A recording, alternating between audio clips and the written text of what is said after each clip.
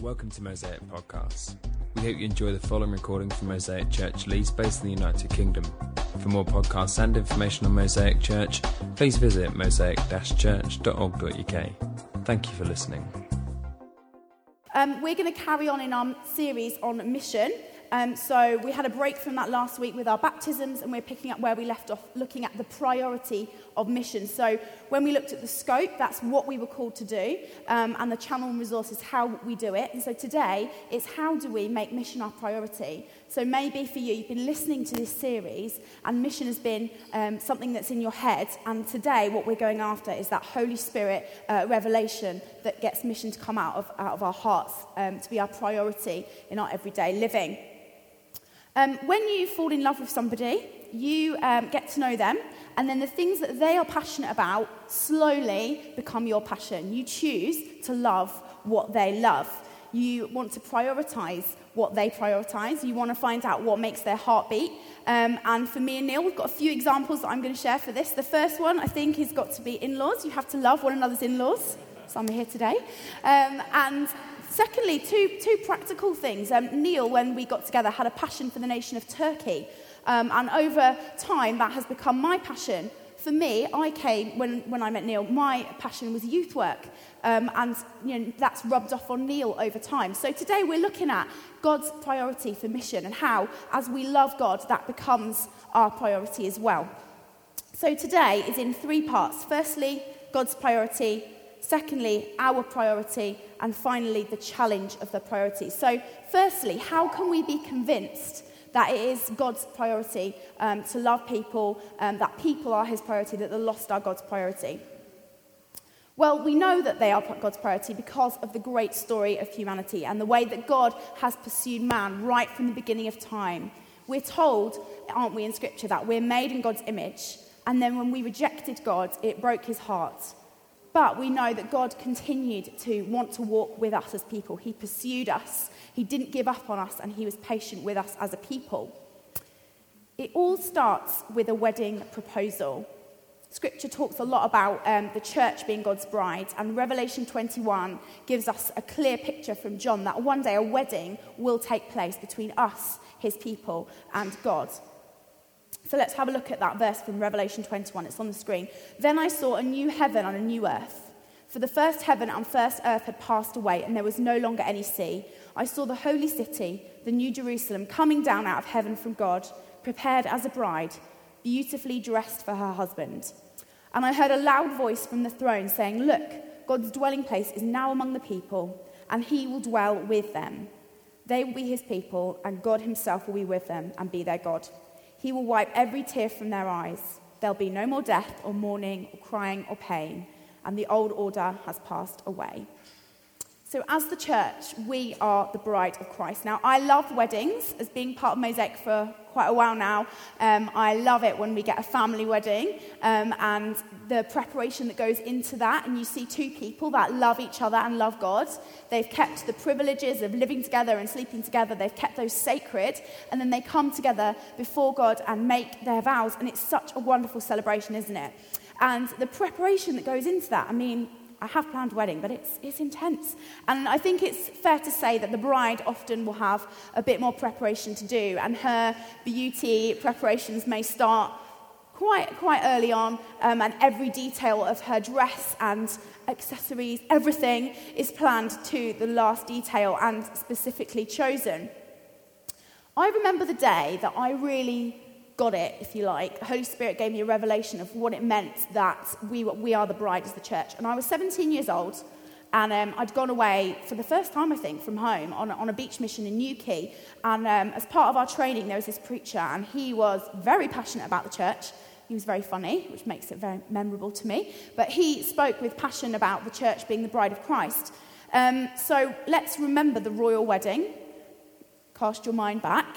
As the whole nation held their breath as Kate Middleton came down the aisle, and I don't know if you remember this, but when Will mouthed the words, "I love you," to Kate, and the whole nation lip read that.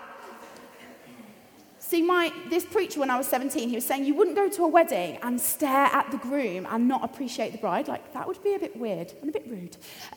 If I'm at a wedding, it's more often than not the bride that takes my breath away, and it's her that I am fixed on.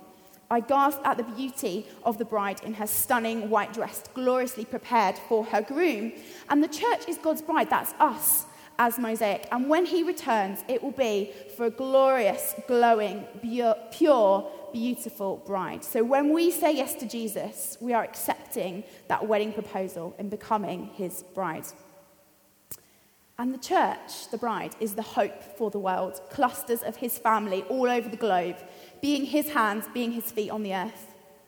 So if the global population is now just over 7 billion, if the world was 100 people, 33 would be Christians, leaving the rest not yet. And Dietrich Bonhoeffer has a quote that says, "The church is only the church when it exists for others." And I just think that's such a challenge to us, isn't it? That as Mosaic, we are to be outward looking, not inward. Otherwise, we can't call ourselves the church. So ever since I was 17 and heard that passionate preacher, I have been committed to the church. The penny really dropped for me. And I know it's not perfect, and I know it's not always easy, but I'm committed to the church. But God's love for his bride goes back right through the Old Testament. We get hints of God's marriage to his people all the way through Scripture. And we're going to look at the story of Hosea. So Hosea was a prophet in the Old Testament, and the book of Hosea, if you've never read it, it's amazing. It's the story of God's redeeming love. God reaching out to his people in love, saying, no matter what you do, even though you reject me, even though you mess up, I'm never going to stop loving you. I'm going to pursue you. And let's have a look at some of the verses. So Hosea 1, verse 2, it says, "When the Lord began to speak through Hosea, the Lord said to him, 'Go marry a promiscuous woman. Have children with her, for like an adulterous wife, this land is guilty of unfaithfulness to the Lord.' So he married Gomer, daughter of Diblaim, and she conceived and bore him a son." So Hosea is this prophet, and God says, go marry a prostitute, and this will be a powerful illustration to my people who are being unfaithful. See, the Israelites were called to follow God, and they were unfaithful by worshipping other idols. And Gomer is an unfaithful and adulterous wife. But, as we know, the Lord instructs Hosea, however, in Hosea 3, verse 1, "The Lord said to me, go, show your love to your wife again. Forgive her when she's unfaithful. She is loved by another man and is an adulteress. But love her as the Lord loves the Israelites, though they turn to other gods and love the sacred raisin cakes." Hosea loves Gomer, and he is to love her, he is to hold her, and he is to forgive her, and he's to keep her for his own precious love. And it was an outrageous, powerful symbol of God's love for his people. You see, God is Hosea in that story, and we are Gomer. We are that unfaithful bride. And God's saying through the actions of Hosea and Gomer, I married you as someone who is a harlot. I made you mine, and when you're unfaithful, I take you back. I love you, I pursue you, I want you. So God wants to marry a bride even when she's unfaithful, because the bride is his beloved. We are God's beloved. No matter what, we are pursued, we are redeemed, and loved. And so we see this theme all the way through the Old Testament, right the way up to Jesus. If you remember Matt's preach a few weeks ago with the 9 pieces of card, the storyboards we looked at, and card number 8 was when Jesus came into human history. And we can remember that famous verse of John 3:16, God so loved the world, he sent his only begotten Son, so that whoever believes in him won't perish but have eternal life. And so the story of God pursuing man ends in this wonderful crescendo of sacrifice and victory when Jesus dies, the bridegroom laying down his life for the bride. God's priority is people. It starts with a marriage proposal. He wants people to be saved, he wants people to know him and to be added to his church, us, the precious bride. And so those verses of John 3:16, they pose us a question saying, do you want to join the wedding feast? Do you believe in Jesus? And when we do, when we cross that line of faith, we get to be his bride. And then we're commanded, aren't we, to give that gift away, to invite others, to say, come on, there's a wedding feast. You're invited, and to hold out that invitation. So my second section then is our priority. It's our priority to be inviting others to this wedding feast, to be sharing the good news and giving God's love away. So how does that affect us, like you and me, with our friends, with our family, with our colleagues? How do we make mission our priority? How do we make it our number one reason for living? Well, we might be prepared and adorned for that wedding day, but it doesn't mean we are not called to action. So imagine a bride in her wedding dress, and under the dress she has some wellies on, like my picture. That is a bit of a symbol of what we're called to be as a church. We are the bride, but we are called to action.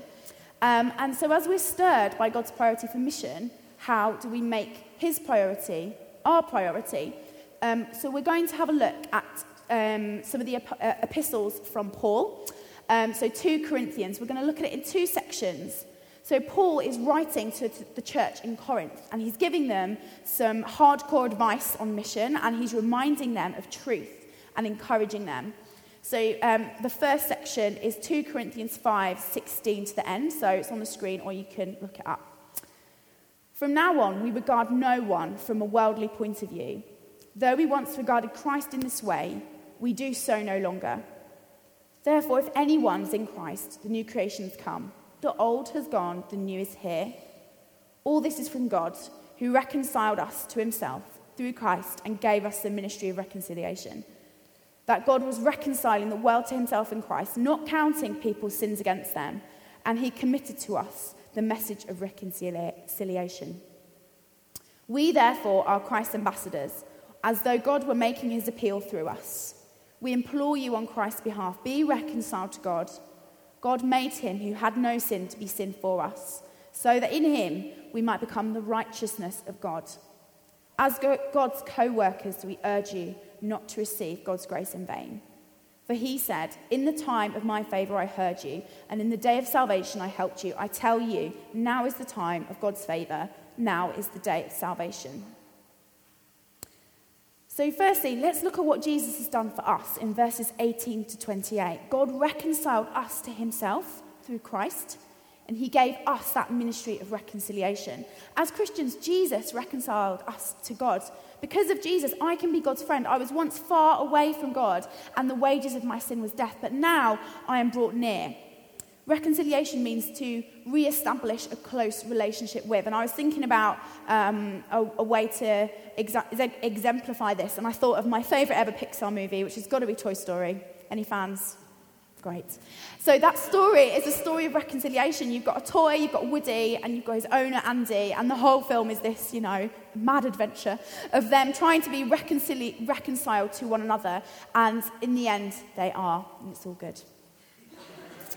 We get to be reconciled to God. We get to hold that reconciliation offer out to others. Paul isn't saying just be reconciled to God and hang out. He's like, you're reconciled so that you can offer that reconciliation to other people. And so our challenge this morning is mission isn't a tag on to us as a church. It is our priority. It must be our priority to hold out a rescue as we've been rescued. Verse 20 says, we're therefore Christ's ambassadors, as though God were making his appeal through us. We implore you on Christ's behalf, be reconciled to God. So this is saying God makes his appeal through us, through me. He uses me, but it's not all about me, which is such a relief. He uses Becky, but it's not about me, because I'd fail each and every time. There's such a sense of urgency in these verses. If we go on to chapter 6 of 2 Corinthians, let's just read that together. We put no stumbling block in anyone's path so that our ministry will not be discredited. Rather, as servants of God, we commend ourselves in every way, in great endurance, in troubles, hardships, and distresses, in beatings, imprisonments, riots, hard work, sleepless nights, and hunger, in purity, understanding, patience, and kindness, in the Holy Spirit and in sincere love, in truthful speech and in the power of God, with weapons of righteousness in the right and in the left hand, through glory and dishonor, bad report and good report, genuine yet regarded as impostors, known yet regarded as unknown, dying, and yet we live on, beaten and not killed, sorrowful, yet always rejoicing, poor, yet making many rich, having nothing, yet possessing everything. Wow. There's such urgency in those verses. Verse 2 says, today is the day of salvation. I urge you, the gospel's not in vain. Don't be so vain as to keep the gospel for yourself. Like, what a challenge. He's not beating around the bush, is he, Paul? And he says, don't be vain, don't keep it to yourself. If the gospel reaches us and stops where we are, it's vanity. And I am preaching to us urgently this morning. Don't be vain with the gospel. It must be our priority to be sharing that mission, which is why, as Mosaic, we dedicate so much of our preaching time to talking about mission. It is so important. Verse 6 says, sincere love. So we're thinking now practically. We're going to have a look at a few practical tips for everyday living to encourage you, to encourage all of us in our missional living. Verse 6 says, in purity, understanding, patience, and kindness in the Holy Spirit and in sincere love. So for all of us, can we be that person in life that is sincerely loving, that is really kind, whether that's work or university, with our family, however that is. I work for a schools work project, and I've got a member of staff on my team called Alice, and Alice is brilliant, and she has earned herself this nickname, and this nickname is Sunshine Alice. For our job, we have to sign in on a lot of reception desks at schools. It's something we do a couple of times every day of the week. And this one particular school have nicknamed Alice Sunshine Alice, and they're like, she always talks to us, and she always asks how we are, and she always listens. She remembers my name. She remembers stuff I tell her about my family. She's offered to pray for us. So she's got herself this reputation as Sunshine Alice. I love that. Like, I want to be Sunshine Becky. I love it. And so for you, how can that be your priority? Maybe for you, it's you're the one that always gives lifts to your friends' kids, even though they might not offer to return that favour. Maybe for you, it's volunteering to look after your neighbour's cat or budgie when they go on holiday. It's such a challenge, isn't it, to be that person of sincere love, no matter how we're feeling as well. Secondly, verse 21 says, God made him who has no sin to be sin for us, so that in him we might become the righteousness of God. As God's co-workers, we urge you not to receive God's grace in vain. So we are God's co-workers. That means that we get to work in partnership with Holy Spirit, and he is always working, isn't he? He is always turning people's hearts to himself. We're reminded that we are co-workers. It's not just about us. We are co-workers with God. So I want to tell you a story to encourage you. I've got a friend who has moved to a Muslim closed country. She moved there a year ago for work, and she's been living with a Muslim lady, and they've become really close friends, and now they would say they're like sisters. It's amazing. Around Christmas time, this friend came to my friend and said, I've been having these dreams since I was a little girl about Jesus. So my friend was kind of jaw on the floor. And now this Muslim lady's given her life to Jesus and is hopefully getting baptized this term, which is just amazing. And I just wanted to tell you that story as a reminder that Holy Spirit is our co-worker. He is working, he is moving, and he does amazing things. And we believe as a church in his gifts of the Holy Spirit that edify us as a church, but also exist to demonstrate his power and love to those outside who are not yet added to the bride and to the church. And this is something that I really want to grow in at the moment. I had a colleague the other day at work who was in quite a lot of pain with a knee problem, and I just felt my heart hammering and was like, offer to pray for her. And I didn't. And, you know, as I've said, it's about God, it's not about me, and that's okay. But I'm hungry to be stepping out and to be meeting Holy Spirit as his co-worker more. And I wonder how that story stirs you. I hope it gets you excited. I hope it helps you to look for those opportunities to prioritize mission. So our priority is mission. It's to invite others to the wedding feast. It's to hold out that invitation. Being salt, being light in our everyday lives, to being that loving, that kind person that demonstrates God's love. And remember that Holy Spirit is our co-worker.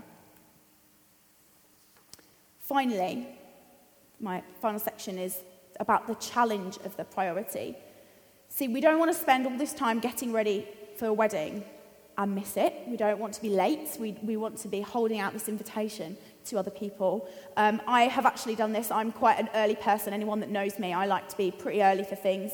I've had to learn to relax about that. But there was a particular wedding at Mosaic where I was ready on time, okay, it wasn't me, but it was parking, and we were late, and I only just made it to the church before the bride went down the aisle.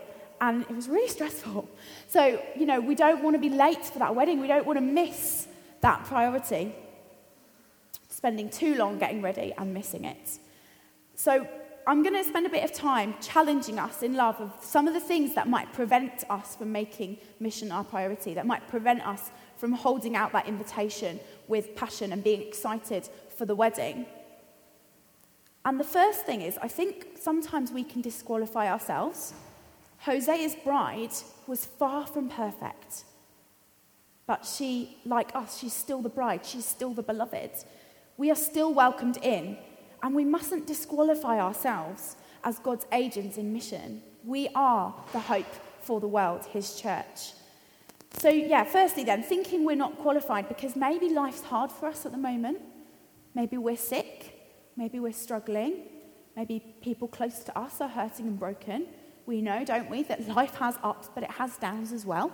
And verse 4 in 2 Corinthians says, it talks about hardship.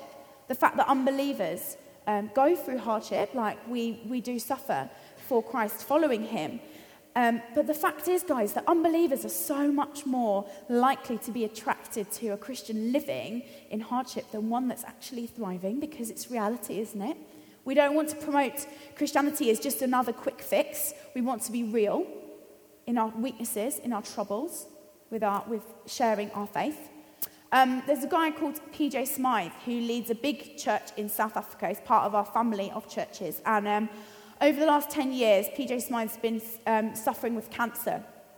And he testifies that for him and his wife, the opportunities for the gospel and for mission with their friends have been so much more fruitful in the last 10 years than in their 20 years previous of leading the church and sharing their faith with friends. So PJ's unbelieving friends that stood with him through cancer and that saw his battle with that made his faith and his testimony so much more effective as he was being real with them.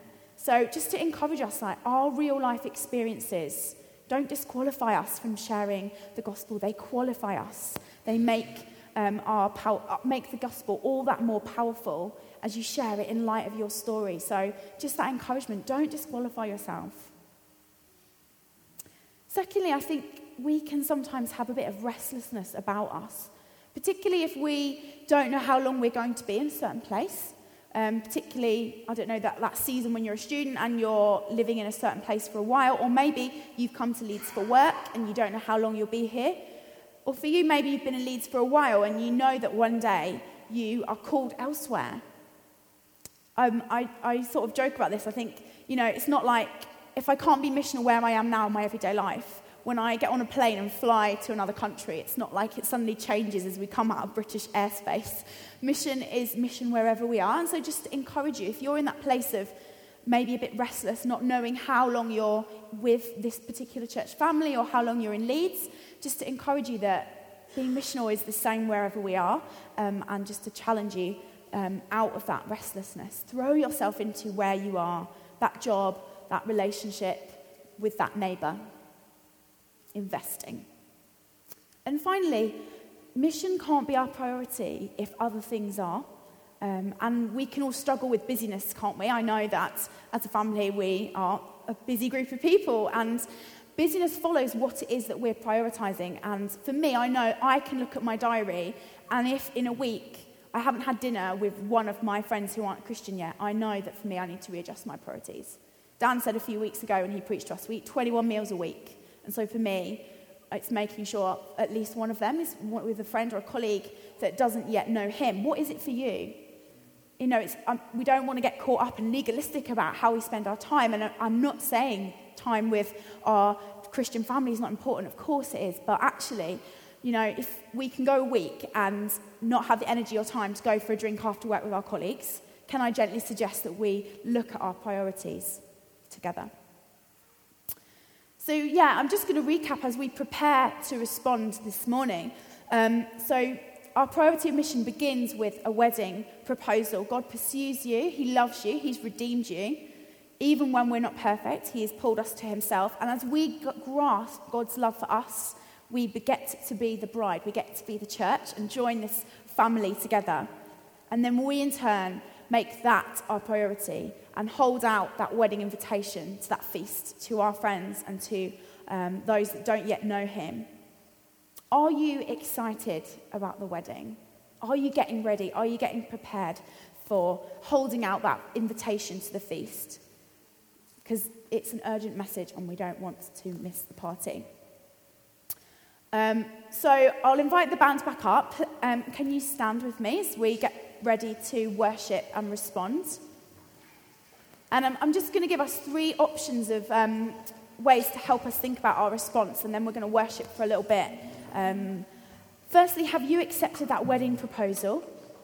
Maybe you're on a journey of faith today. Maybe you're visiting, or maybe you know that actually you haven't crossed that line of trusting Jesus yet. Can I just welcome you and say, Jesus so loves you, and we'd love to be part of helping you cross that line of faith today, and we'd love to pray with you. Secondly, if you've never encountered Holy Spirit for yourself, he's the one that equips us for mission. That's what the point of today is. It's not something we can muster up ourselves, a to-do list or head knowledge. It is him that fills us and equips us.